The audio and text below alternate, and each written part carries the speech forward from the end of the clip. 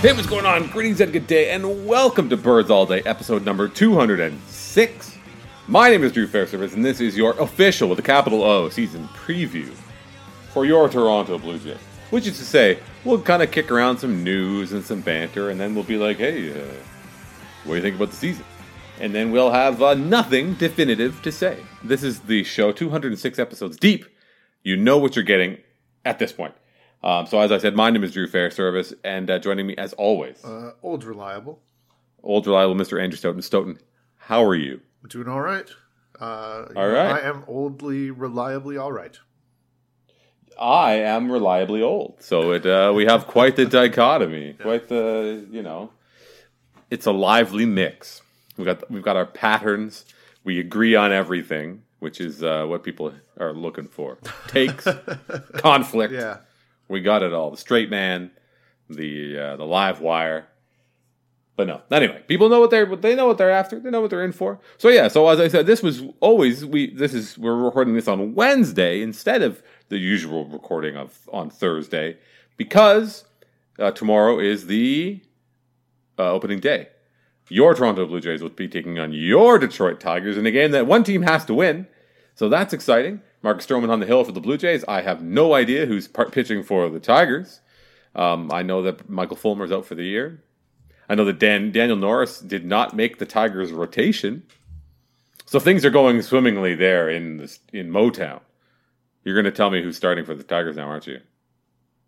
Yeah, I am, but then it can't be right. Seems to say Spencer Turnbull. What? Yeah, I thought this is judging by the way you were going through this. I was like, you were going to say Matt Boyd, and I was going to be like, oh, the one that got away. Yeah. And then I thought, oh no, it's probably Jordan Zimmerman. And I was going to guess Zimmerman, but oh no, oh good, oh thank God, yeah, no, I've confused the headline. He's going to what did I say? Roscoe something or other? I don't even know who the hell this guy is. Spencer Turnbull. He's going to start at Comerica on the home opener. So I think it is. So I think it is Zimmerman. That was terrifying because I know the Tigers are bad, but if ever there was a default attrition based opening day starter, it's Jordan Zimmerman in 2019. But anyway, speaking of attrition. The Blue Jays, the Toronto Blue Jays, your Toronto Blue Jays and mine, have demonstrated beyond any shadow of a doubt that there is a price to pay for a roster spot, and that price is significant. As today, they've freed up a roster spot by trading Kendrys Morales, DH extraordinaire, Vlad Whisperer, Lourdes Gurriel groomer, a guy who had a very, very nice year in the end last year after looking like he literally could not hit anymore. He's gone. He's in Oakland A. They are dealing with injuries on their own. Matt Olson is out with a hamate injury, so apparently Kendry is going to get a lot of time at first base. Maybe do some DH platooning with... Oh, no, Chris Davis is their DH because he cannot field at all. That's the state of affairs in Oakland, where Chris Davis is so bad in the field that they'd rather have Kendrys Morales wear a glove every day for a while. But anyway, Kendrys is going to Oakland, as well as most of his salary is being paid by the Blue Jays, and they have received a...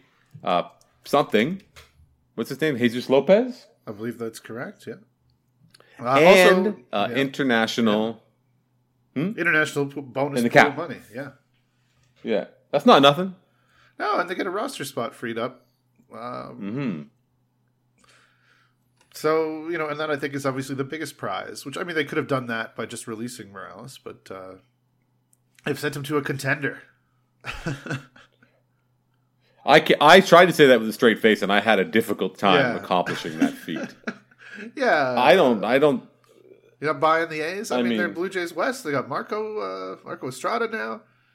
Everybody's fan favorite, Kendrys Morales. Definitely not a guy who I already have just seen somebody like, oh, the Blue Jays were talking about how they need Vlad to be a good teammate, and they're sending this guy packing. The front office can't even get out of its own way. It's like, are you for fucking real, people? Even you, the straw man that you've created, which is a composite of a bunch of different clowns on Twitter, I'm sure. They can't believe both parts of those statements, right? The Blue Jays don't believe that. I said what I said on Twitter, and is that that veteran presence is worth having when someone else is paying for it. If the Blue Jays want to pay for his whole salary, the A's are like, come on in, we would love your veteran presence. If they had to pay for it, they wouldn't. They don't want it. It's not worth that much. It's not that worth that much to the Blue Jays. It's worth way more having that roster spot for flexibility. So the immediate reaction that I saw was that, this means Rowdy Tellez is going to be up. Rowdy, of course, did not make the team out of spring. He was on an option back to the minors or whatever his assigned to Buffalo. I'm not sure what his roster status was. So the assumption is that now Rowdy will come up and do that job. I don't think that's going to happen at all. No. Well, I think it's already been said that Anthony Alford's taking the spot. Oh, it has been. Okay, I didn't even see that. I'm surprised by that as well, because I thought they would use it for a pitcher to hide the team. Yeah, Elvis Luciano.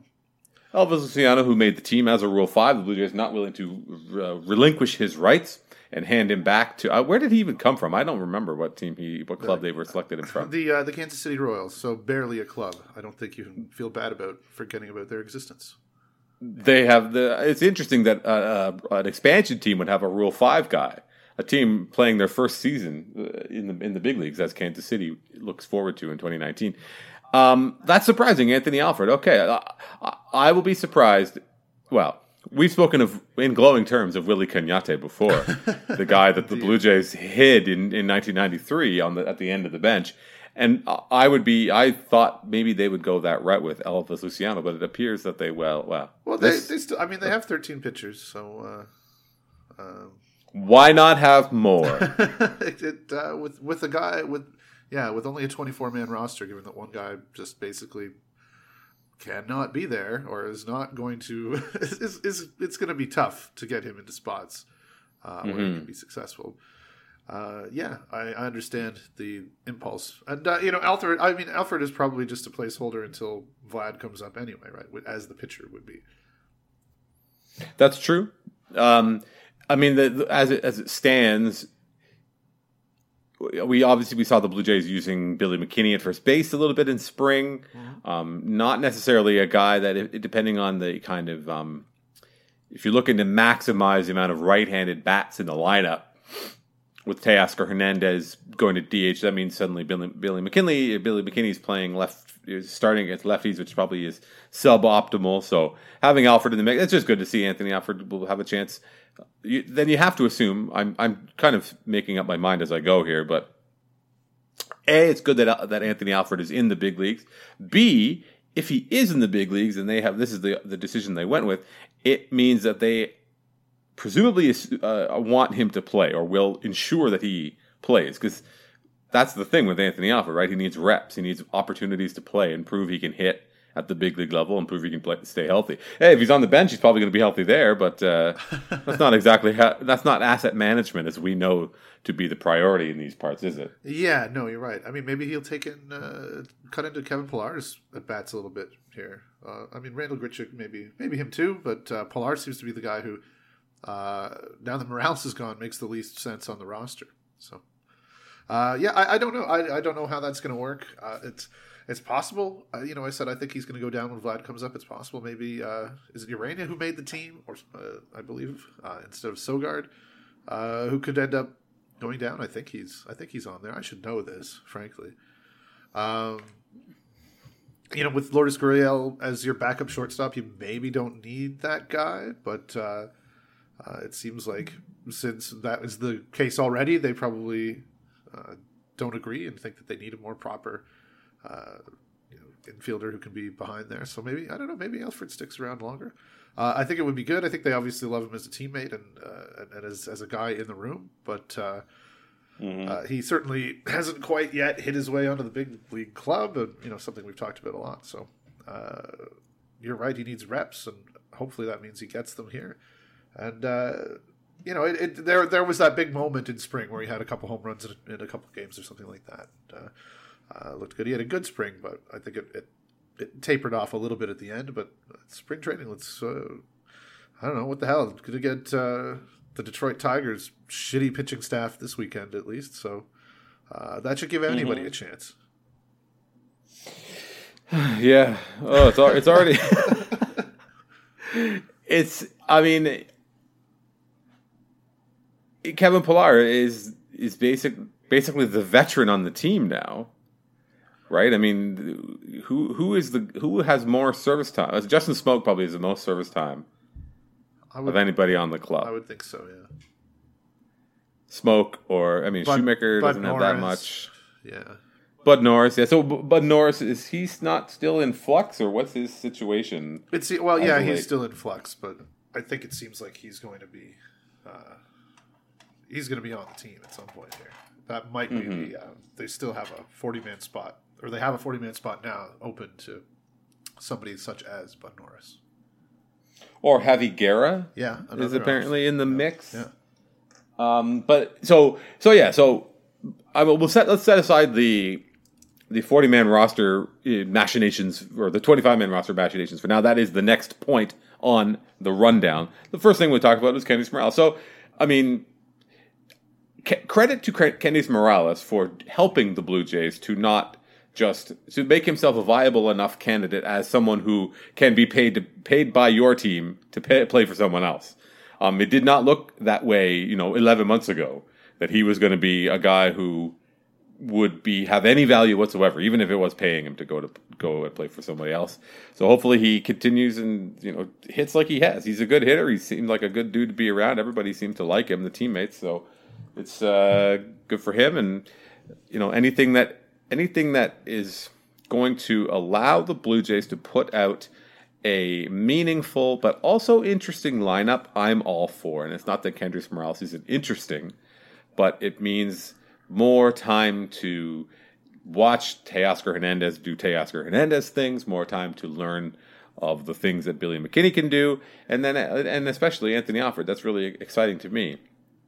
Kevin Pillar obviously looks like a kind of guy who could be or would be traded at one point, and he holds a key distinction in my mind. Somebody who has a name that is very hard to remember on Twitter, because it's like lots of numbers and stuff like that.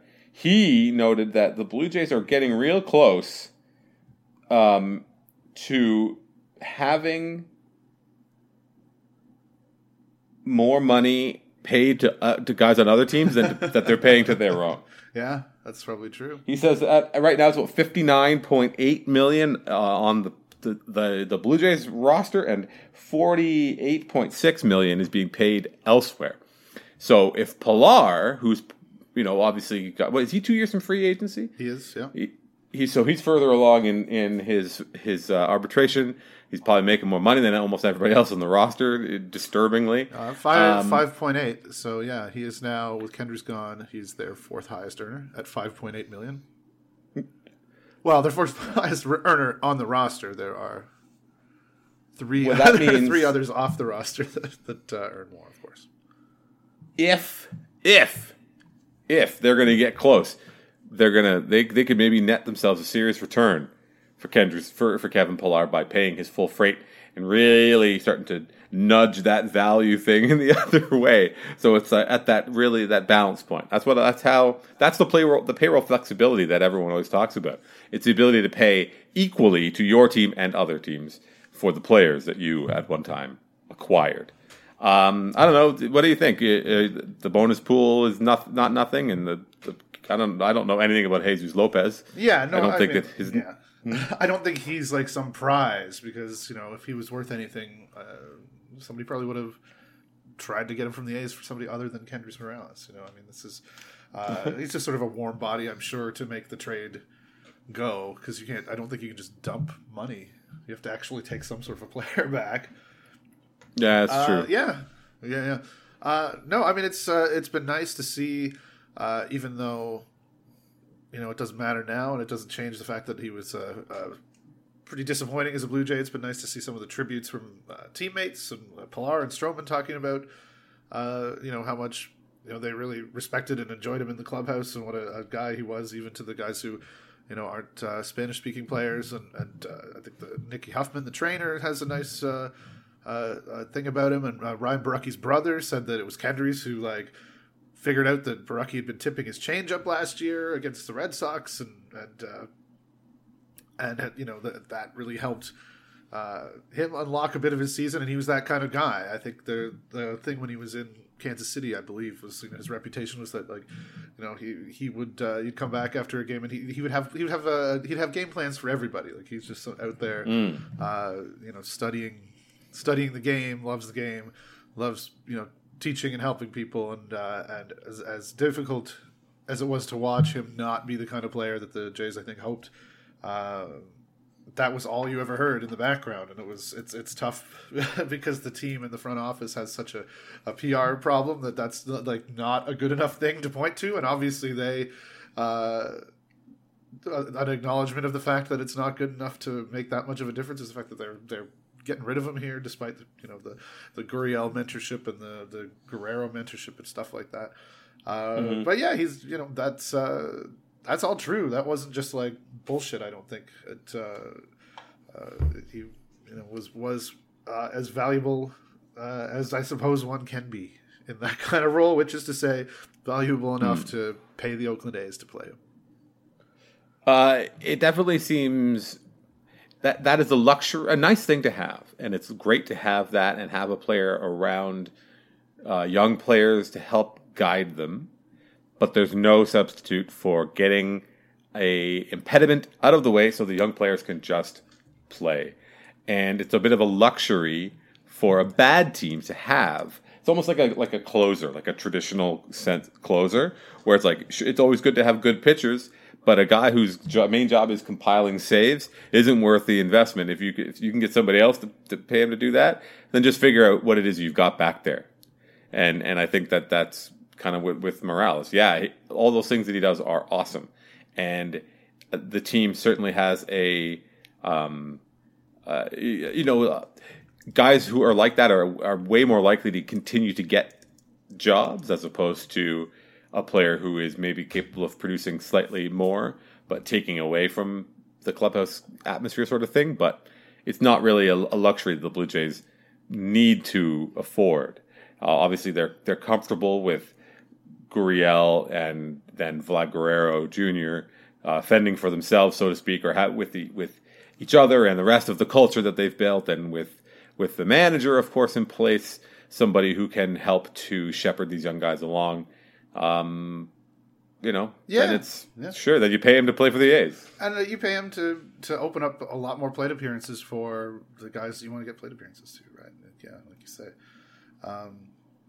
Yeah, so I was working this out. I worked it out on Twitter, right? I mean, well, Alfred in the mix changes things a bit, but you know, it's just there was basically two spots for four players with left field and second base for McKinney and Teoscar for Drury and for Gurriel. Basically, I mean, if you think about the rest of the roster, they were kind of locked in, and so freeing up a third spot is pretty big. It's you know, if for a year where that's exactly your objective, is to see what McKinney does in 400 plate appearances, what Gurriel does. If these are guys you can, you know, pencil in to be regulars going forward, or you know, if you have to rethink that, and I don't know. It's just that's obviously the situation they're in. So, you know, yeah. So this is the first. I mean, not the first, but this has been the theme of the offseason is having these more entrenched type of guys move on. And I think that we'll continue to see this happen as the regular season progresses, if it's Drury or whomever else, because there are still more spots to vacate. There's still the outfield to sort out, and Kevin Pillar is the known quantity that has earned a much more robust career than anyone ever would have expected, and now it might be time for him to take that career elsewhere. Well, he's a known commodity, and on a team that is full of unknown commodities, and the front office that seems bound and determined to determine what those commodities are. And that means that giving Anthony Alfred every last opportunity to prove or show who and what he can be, potentially Dalton Pompey, but maybe not so potentially, and then the rest of them with Grichuk and McKinney and Hernandez, all those sorts of guys. The infield is in a similar situation because you've got Vlad and you got Bo, and they're coming. One of them is coming before the other, but the other one won't be far behind. It's starting to feel that way, isn't it? A little bit. I mean, I don't know. We talked all summer, all winter about doing the same thing over with Vlad or with Bo as we did with Vlad. But yeah, I don't know. I could see him up a lot sooner than a year from now, based on the way he's played, right? Let's have this conversation now then. All right. So, I know you wrote about this today, or yesterday, about the service time thing. So Vlad's injury gave the Blue Jays the cover that they didn't need, as we've discussed before and we've said up and down. They didn't need cover. They were going to do what they were going to do. And they still insist. Mark Shapiro has said it since, kind of not doubling down, but being like his one tool is big league ready. We want him to be a great player and all blah, blah, blah, blah, blah. But around the league, there's two different kind of schools of thought we've seen with the other top three, the remaining top three big prospects in baseball, which is Eloy Jimenez signs a 6-year, I think last week I said 24, it's actually $34 million with 2 options. And that'll get him on the big league roster for opening day. So that's one way to do it. And again, last week we were sort of like, yeah, this is cool. I guess it's good that he's getting paid, but it'd be nice to see him recoup more value. And Rob Manfred's running his mouth today in the paper in the news about this shit. And in a way that I just wish he would just stop. But it's not his job to stop. It's his job to continue to push this narrative forward. But Jimenez got paid. He's going to be up. Fernando Tatis Jr. not paid on the opening day roster. The Padres, not so concerned with the service time manipulation, are putting their best foot forward. It's almost as though they spent $300 million on one player this offseason and really need to get it in gear now. And they also, the pitcher, I believe Chris Paddock is his name, a guy who they got from the Marlins in Fernando Rodney trade, has taken a big leap forward and is ready to go on the opening day roster. So Padres not as concerned with the service time issue. What do you feel? Are there lessons for the Blue Jays to learn from here? The answer to that is, of course, no. But what do you think?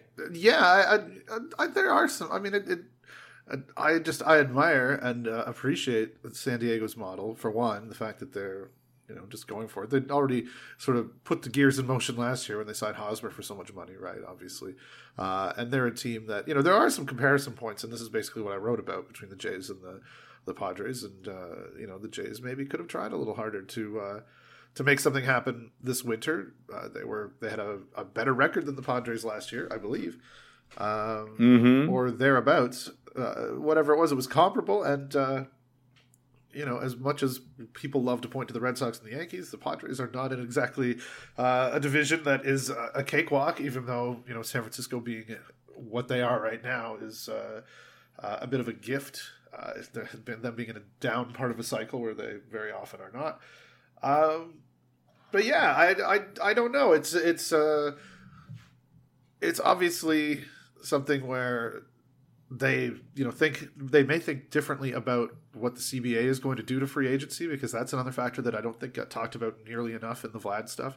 Is that who the hell knows what free agency is going to look like after the CBA expires and the labor fucking Armageddon happens.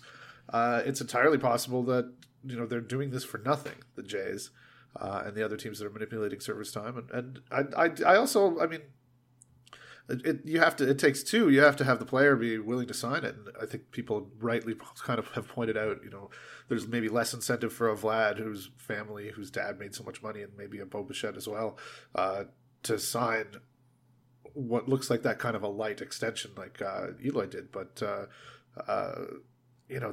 those kind of deals seem like a great option to have looked into a little more seriously too. Maybe the Jays did, but obviously not seriously enough to get it done. But that would have been a wonderful way to just make this all a moot point and make fans feel good and get a real win out of it. And you would love to see that with a Bichette, even if he comes up mid-season.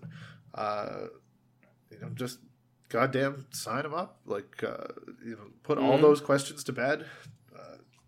And I think that I was tweeting about something. I retweeted something. I saw Eno was in on it and talking about how aging curves are showing now that players kind of come in what they're going to be and plateau a bit and then go down. It's not sort of the same. The aging curve just looks a little bit different now, and that's probably part of the calculation that the Padres are making as well. Is that and that the Jays probably should be considering that. Age 28, 29, some of the ages down the line that you're going to be worried about. I mean, maybe Vlad, it's a little bit earlier, but Bichette would be one there. Is not as valuable as I think is still believed in the common perception. Surely a player of Vladimir Guerrero Jr.'s physique shouldn't be concerned with downward trajectory of his career as he gets older. I mean, I think that maybe that is something to consider. That not only is any guy's age 20 season potentially worth more than his age 27 season, and if you're worried about a big dude aging, that's not an illegitimate concern in a way. Not to say that it's a big, not to say that he's going to be. We hear you, Jeff Blair. No, I'm saying it's not his size that makes him more injury prone, but there just aren't that many. I guess there aren't that many guys who are built like that who have been through baseball. And big pitchers have always done well, but I mean, they're just the nature of the game and the kind of selection bias that moves guys to the big leagues. There aren't that many touch points. And I don't know who's a big guy who with the kind of anyway, maybe that's a stupid point. That's a stupid point. I will retract that point because it was stupid. Okay, but we're not above the that. bigger point. That's the birds all day difference. We will retract our points. I there was a stupid thing to say. I've said a stupid thing that had no basis in reality. The issue, the thing that does have basis in reality is, given what we know about the league now that you just said, is Vlad's age 20 season going to be that much worse or better than his age 27 season? We don't know. It's hard to say. The way the game is trending, it's never. It's a risk. There's a different kind of risk, right? Associated with that. It does seem like it will obviously more fit the Blue Jays timeline than the Padres if we're making that comparison, which I suspect we still are.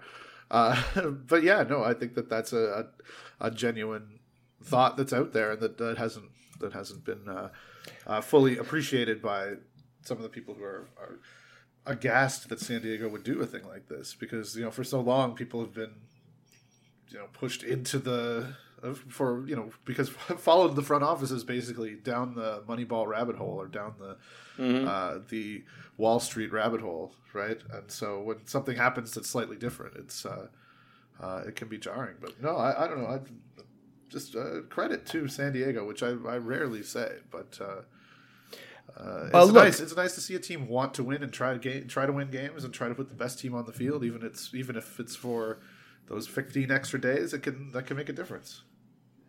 And it's also, I mean, you're sending a pretty positive signal to your fan base that you do prioritize winning, and there are going to be the super clever guys with the 2002 version of the BP annual sitting in front of them who will be like, well, this is stupid, you should get that extra year. But maybe it's worth winning a little bit of that PR battle. I mean, the one thing that when I was reading about the Eloy Jimenez extension was like that these conversations were going on with him for a year.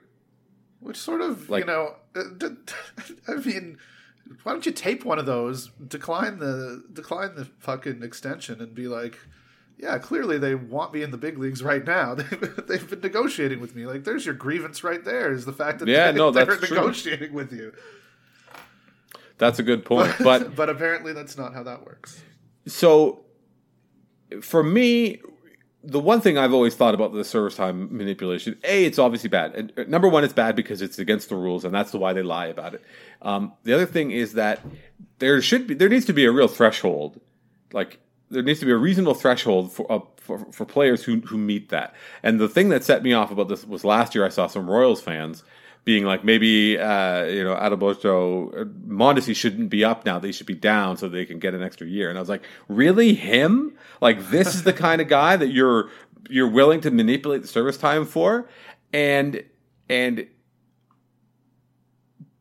now maybe I have undersold Mondesi's another legacy ball player. Maybe I've undersold his potential, as he did have a bit of an odd year. He had a ton of home runs by the end of the year, but I don't know what side of the line I would put Bo Bichette on of that. Right. I mean, you're going to manipulate the service time of these sure bet kind of types and low risk guys that are gonna, or that you have a really strong sense are going to make it and you're saving yourself money in the end.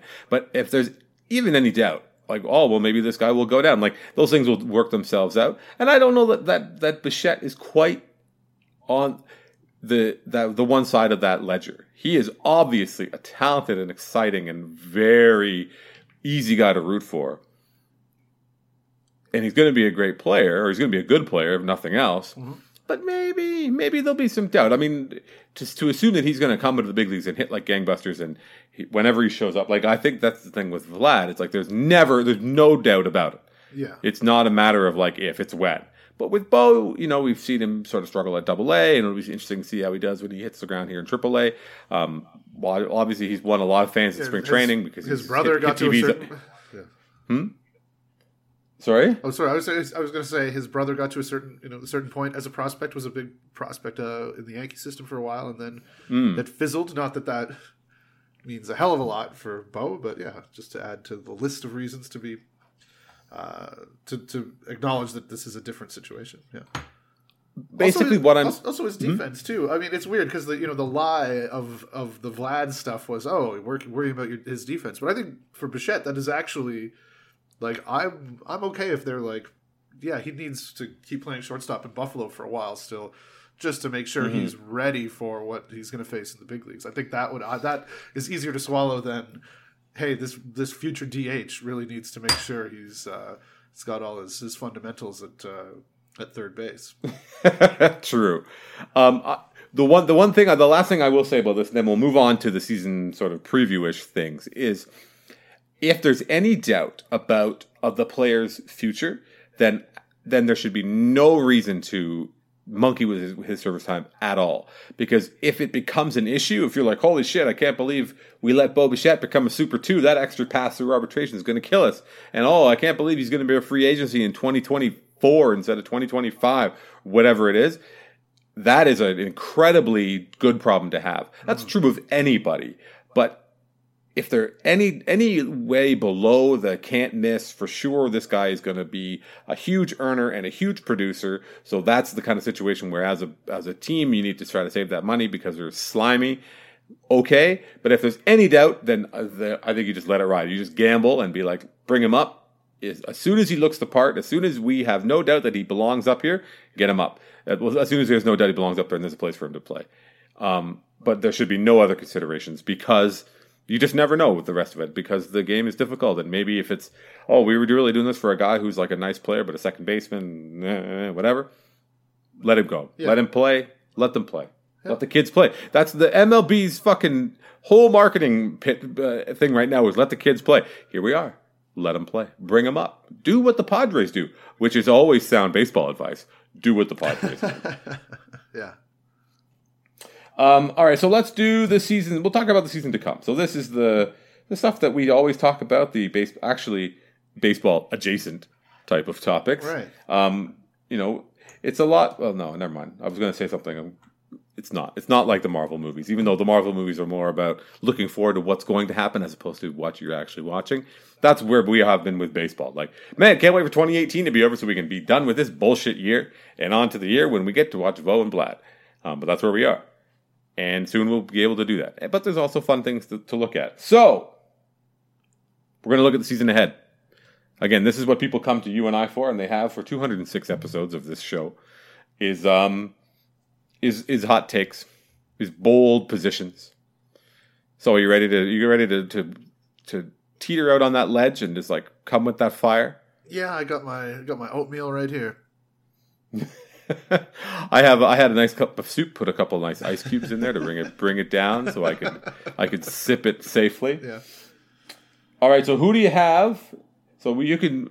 I've described this as dealer's choice. So you basically can pick your metric or the measurement, but I'm going to say who will be the most valuable pitcher on the Blue Jays this year. Well, I think it's going to be Matt Shoemaker because obviously, you knew Stroman and Sanchez had to be good for them to make that second wild card, and then when they did, it was really about that third guy stepping up, and that's Matt Shoemaker. Oh, okay. All right. Fair enough. I would say it's the most valuable pitcher would be Matt Shoemaker. For those exact same reasons, obviously. No, obviously because why? What is the value? What is Matt Shoemaker's value proposition? It is returning assets at control years in trade. So if Matt Shoemaker will come out and pitch well, and then he will be traded for a complimentary piece, and that, my friends, is the true definition of value. It's true. Yeah. And that will be very good too if he's good and if Buchholz is good.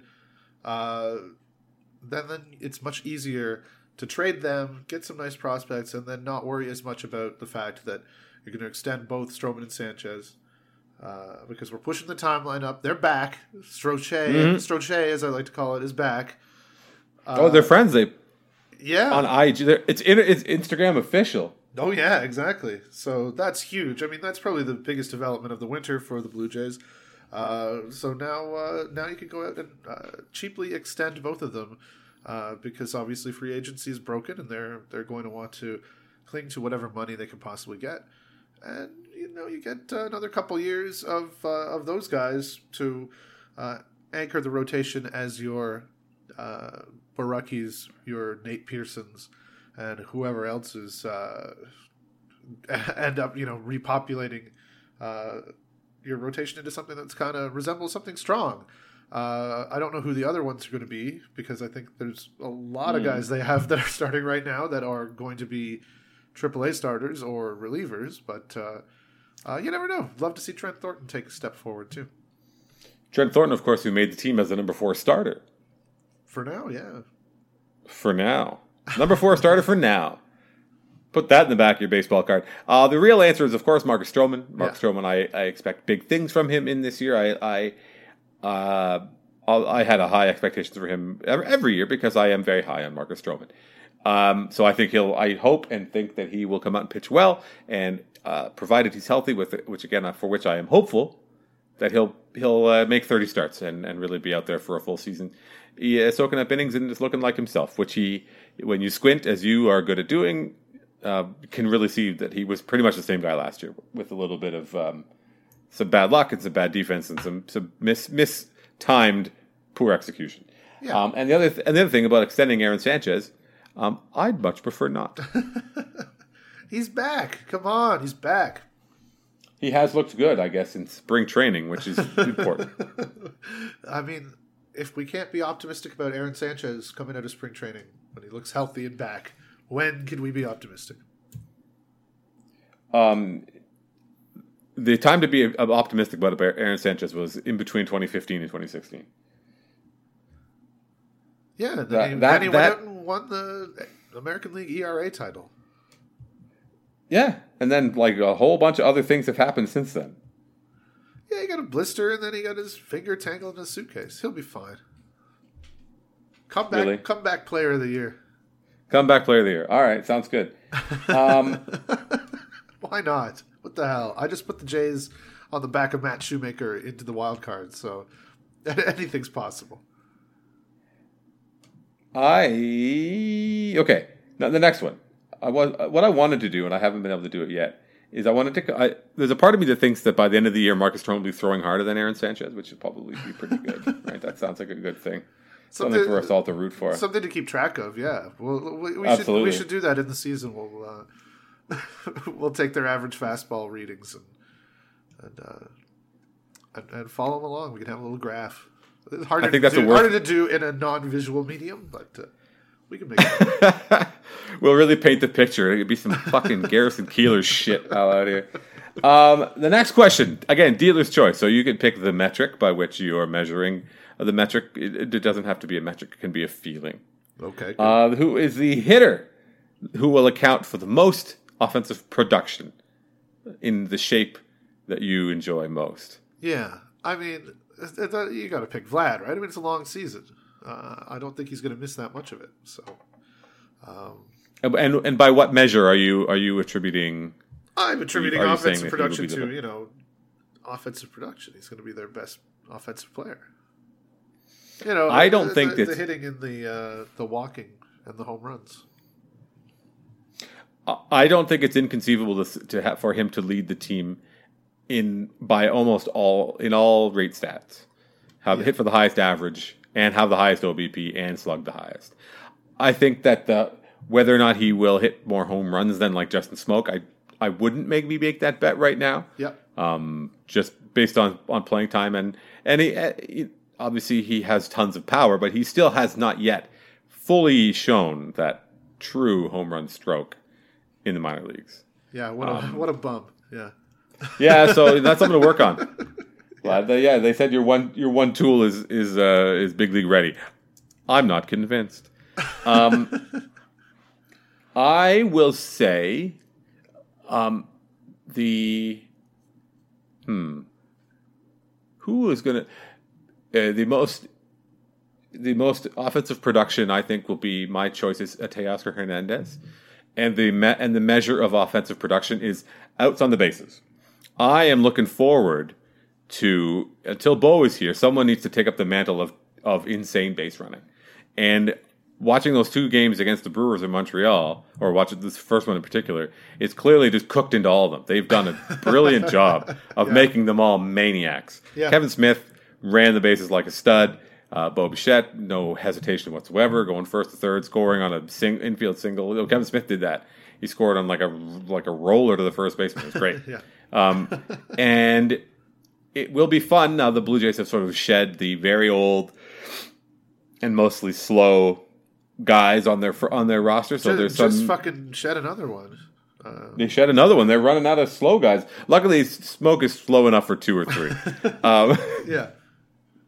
But I'm hoping to see that kind of base running from all of them. Every single one of them. If you're on the bases, run like you mean it.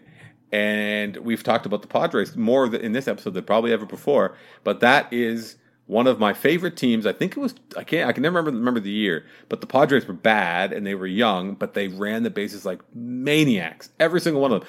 Will Myers had like 25 steals. They all just ran and ran and ran, and I hope the Blue Jays do that because fuck it, that's why. So Teoscar is going to be my out on the bases god in 2019. Yeah. Next question. May I say something though here before we? What's that? Just because we were talking about Vlad and the you're not quite convinced about the power. He did his. Are you going to actually me? Are you going to actually me after looking up his Fangraphs page? Well, yes, obviously, but no, his he had 20 home runs last year and 400 plate appearances, 29 doubles. His .636 slugging percentage was 4th in all of the minor leagues. That is out of 1,496 qualified hitters across all minor league levels. Yeah, but that's propped up by his speed. That's just legging out extra bases, and that's all. That's got all this. What about it? Show me what's his isolated power. Come on, what are we talking? He hit 380, so of course his slugging percentage is going to be high. Oh yeah, his 300 ISO. Ooh, that's true. No, he is. He's a little farther down. He's 33rd with a 255 ISO. Just behind Dan Vogelbach. Dan Vogelbach is fun. Dan Vogelbach is like the quintessential quad A slugger. Bless him. In the rain too at Tacoma. Was that where he's playing? Is he still in the Mariners system? I assure you I have no fucking idea, and I've already clicked away from. You were just looking at his fucking name. I'm looking at a leaderboard. I'm not. I don't know where the hell Dan Vogelbach was last year. He is in the Mariners system, and last year he played Mariners AAA at Tacoma. The Tacoma rain years. Yeah. Anyway, good for him. Good on you, Dan Vogelbach. For whom are you riding? For whomst do you ride for in 2019? Is there an irrational guy that you're going to defend to the death that will be unfairly maligned by the hot takers of the world, and you will valiantly come to their rescue? Yeah, that's a great question, actually. I mean, just lost the one that I've been doing that for a couple of years, which worked out, good way to end it for me. Especially if we don't pay attention to whatever the fuck happened to Morales in the last 2 weeks of September there, which we won't. But yeah, I don't know if I have anybody in mind. I really want to see Thornton get out there. I'm very curious to see what he can do, and encouraged by the fact that they obviously liked what they saw there enough to have him start the year in the rotation. Though obviously with a big asterisk on that. But yeah, I don't know. Who are you ready to stand for? Who are you? Well, I have a lot of sweat equity carrying weight for Marcus Stroman. Yes. So I will continue to do so. But I can really see Ken Giles rubbing a lot of people the wrong way. And the SI anonymous scout, the coded racism scout that was that blew up the internet for a bit today. Yeah, he does not like Ken Giles either. Thinks he might be a bit of a head case. I don't know where he got that idea. Probably from one highlight pack on his TV. Or it could also be the Ken Giles potentially a head case. Could also be that. Yeah, could also be that. Nevertheless, I am sure that I will be the kind of person who will make excuses for him, because he's a closer, which when you on a bad team, so the rare win that he has the opportunity to lock down. When he does, should he fail to do that, it'll feel like extra scrutiny, and it'll be like, oh, that fucking Giles is awful. He can't do this. Or if he's not pitching well in a save situation, whatever it is. Especially as Charlie Montoyo starts to get fancy with his bullpen and won't be using it in a traditional way, I assume. So I'm sure that I will end up making an unbelievable amount of excuses for Ken Giles when he in fact does pitch poorly, when he gets lit up every so often as he's a mortal pitcher. That's going to happen. So I feel like Giles will be the guy that I'll end up riding for. Yeah, I could see that. Because there is a chance that he may not be perfect in save situations and extremely awful in all non-save situations again this year. Fingers crossed. And one more question. Who are you excited to be wrong about? Is there anyone about who you've already kind of made up your mind and would love to be swayed in another direction? Yeah, I'm going to go Rowdy Tellez is, I think, is one that I definitely don't see it. I mean, when Morales got traded, a lot of people were, this opens up a spot for Rowdy, and one, no, it doesn't, and two, it's like, really?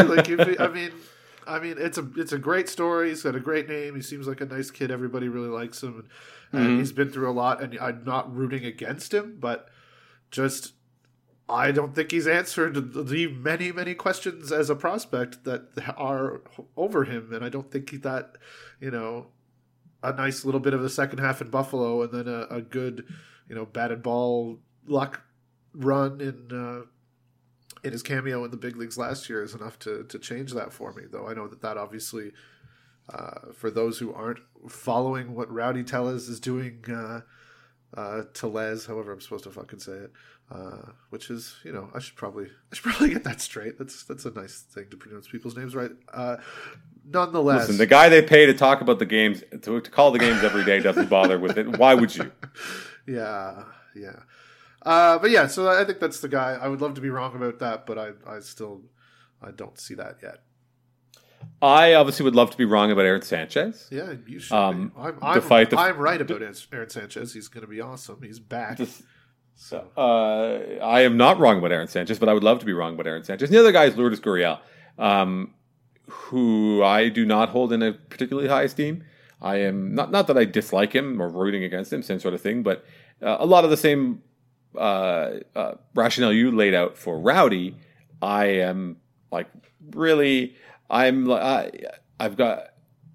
It's like when you go to see a band and you just kind of stand there with your arms crossed and you're kind of like trying to figure them out. Like, that's me with Lourdes Gurriel. The poor man's Javi Baez. Come on. He is. Listen, you keep Javi Baez's name out of your mouth when you're talking about Lourdes Gurriel. Javi Baez is like the most exciting player in the game. He's pretty awesome. Yeah, that's why I'm saying the poor man's. The poor man. So the man who plays in the Blue Jays, for whom the highest paid player is fucking Kevin Pillar. That kind of poor man. Look, they both. Gurriel has some power, I think, to still tap into, but maybe not 40 home runs or whatever Baez hit this year. But they're both the high strikeout, low walk kind of guys, versatile guys.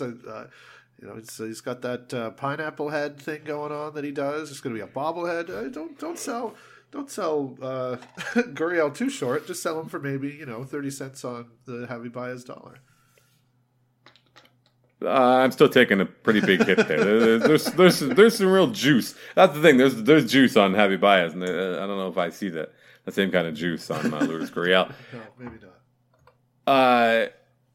Yeah, so it would be nice to see him round into a well-rounded player.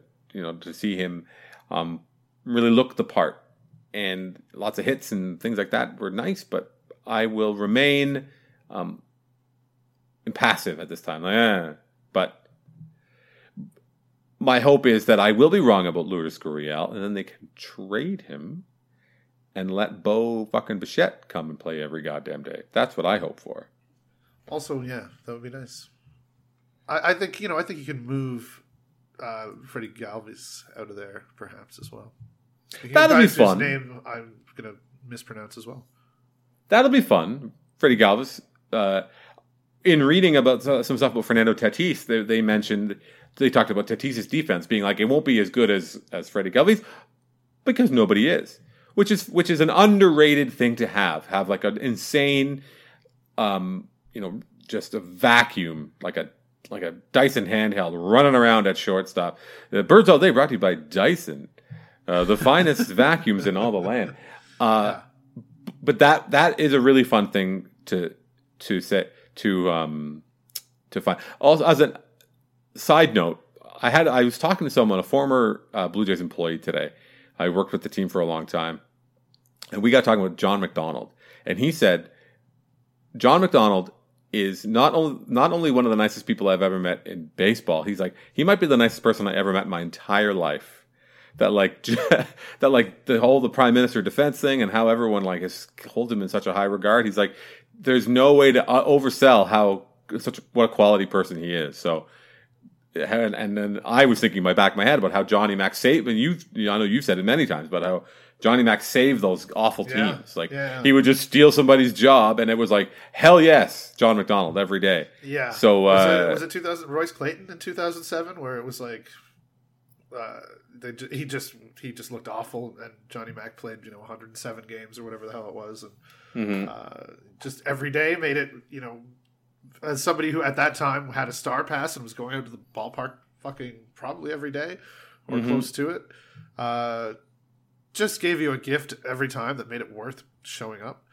And Eckstein as well. Remember when Eckstein handed a job to him? Yeah. Yep. And Johnny Mac ended up playing a bunch that year too. Yeah. John McDonald, deservedly one of the most beloved Blue Jays. Not the best, but God, just so much fun to watch, and that insane Father's Day home run, and then it's so stupid of me, but the whole thing with John McDonald, how they kind of kept him around to let him get his 10 years of service time. I don't know. I just I'm like, oh, look, a good thing that happened within the business of baseball. I enjoyed that quite a bit. Right, yeah. And yeah, so that's it. Let's close on that. Let's close on everyone's fuzzy memories of John McDonald. Hopefully, you can go and find that video of Johnny Mac on Father's Day. Maybe have a little cry. Tomorrow's opening day. Yeah. Get all in your feelings.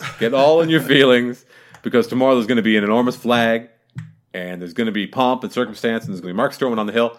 I'm excited. Are you excited? Yeah, I actually am. Yeah, I remembered I don't know if you guys remember 2018, but that season was fucking awful. That was just like, by mid-June, it's like, okay, if I'm playing on career mode, it's like, just skip all these games, sim all these games until next year. This is ridiculous. And they don't really have much that they're playing for, but yeah, it's going to be much more entertaining. My God, it's going to be much more entertaining.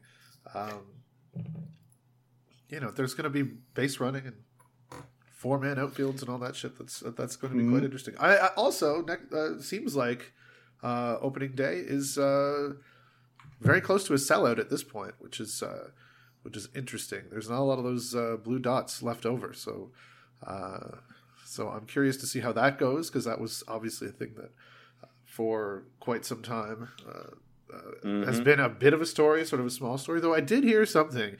A friend, somebody emailed me and was like, "Yeah, Rogers had changed it so that employees could use their discount on opening day and Canada Day this year." And I don't know if that change happened, recently to help fill out some empty sections or what. But I will say that if they start talking about the high revenue, that maybe that's something to be considered, and it's something that I am going to perhaps explore. Though also perhaps I will be like, what, are you going to fucking Woodward and Bernstein this completely pointless thing? Somebody's probably going to be like, yeah, no, they did that, whatever. But yeah, I don't know. So it'll be nice. It would have been understandable yet slightly pathetic if there were big swaths of empty seats on Thursdays. So hopefully not, and hopefully, we see some fun baseball. Yeah, one thing we didn't talk about, we can talk about whenever, is Mark Shapiro was speaking about the stadium and changes they're making inside the Rogers Center. The sort of specter of the Rail Deck Park was sort of floated again, that was a thing, which is obviously a bit of a not pet project, something that's near and dear to my heart. I think it's a great idea, but we won't talk about that today. We can save that for whenever. We can wait till May when all this slight veneer of optimism is wiped away and we're miserable again. So, but enjoy. If you're listening to this on Thursday, and hopefully you are, enjoy opening day. Enjoy the pomp, the circumstance, the music, the whole thing. Baseball is back. I'm excited. He's excited. His name is Andrew Stoughton. My name is Drew Fairservice, and we will talk to you next time for the first regular season episode of 2019 of Birds All Day.